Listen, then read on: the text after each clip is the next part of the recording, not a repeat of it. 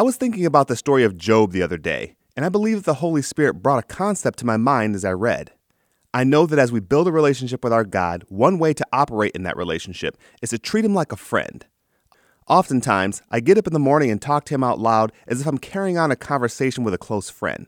I'm sure God is fine with that and likes it when we are informal and relaxed around Him. But the danger comes when we become too relaxed, so much so that we lose sight of His Godship. Job 1:8 tells us that Job was the most righteous man of his time. Even still, he expressed a bit of arrogance when referring to the ways of God, proclaiming his innocence in the sight of God, in essence, questioning why he was experiencing such calamity. When God finally speaks, he is quick to rebuke Job. In Job 42, verse 1 through 6, Job responds with these words. Then Job replied to the Lord, I know that you can do all things. No plan of yours will be thwarted. You ask, who is this that obscures my counsel without knowledge? Surely I spoke of things I did not understand, things too wonderful for me to know. You said, listen now, and I will speak. I will question you, and you will answer me. My ears heard of you, but now my eyes have seen you. Therefore I despise myself and repent in dust and ashes. Job, the most righteous man of his time, lost sight of the reverent humility that needs to be remembered in the sight of God. At times, we can let our emotions get the best of us when it comes to our idea of God. We may act as if we know Him better than anyone else, even to the point of speaking for Him or unintentionally challenging Him as if we know better than God.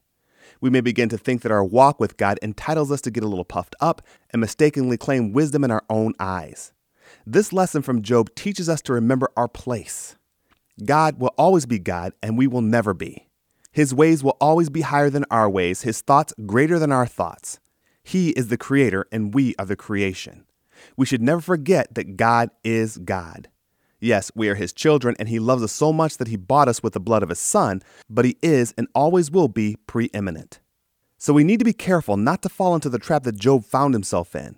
But I should note that he did the right thing by repenting. If you'd like to send us a comment, or if you're dealing with something in your life that you'd like prayer for, we'd love to hear from you. Just email your comment or prayer request to writecmv@hotmail.com. That's WRITECMV@hotmail.com. As I think about what I shared from Job, I'm also reminded about Uzzah, who tried to steady the Ark of the Covenant and was struck dead by God because he didn't recognize the holiness that came with the Ark of the Lord.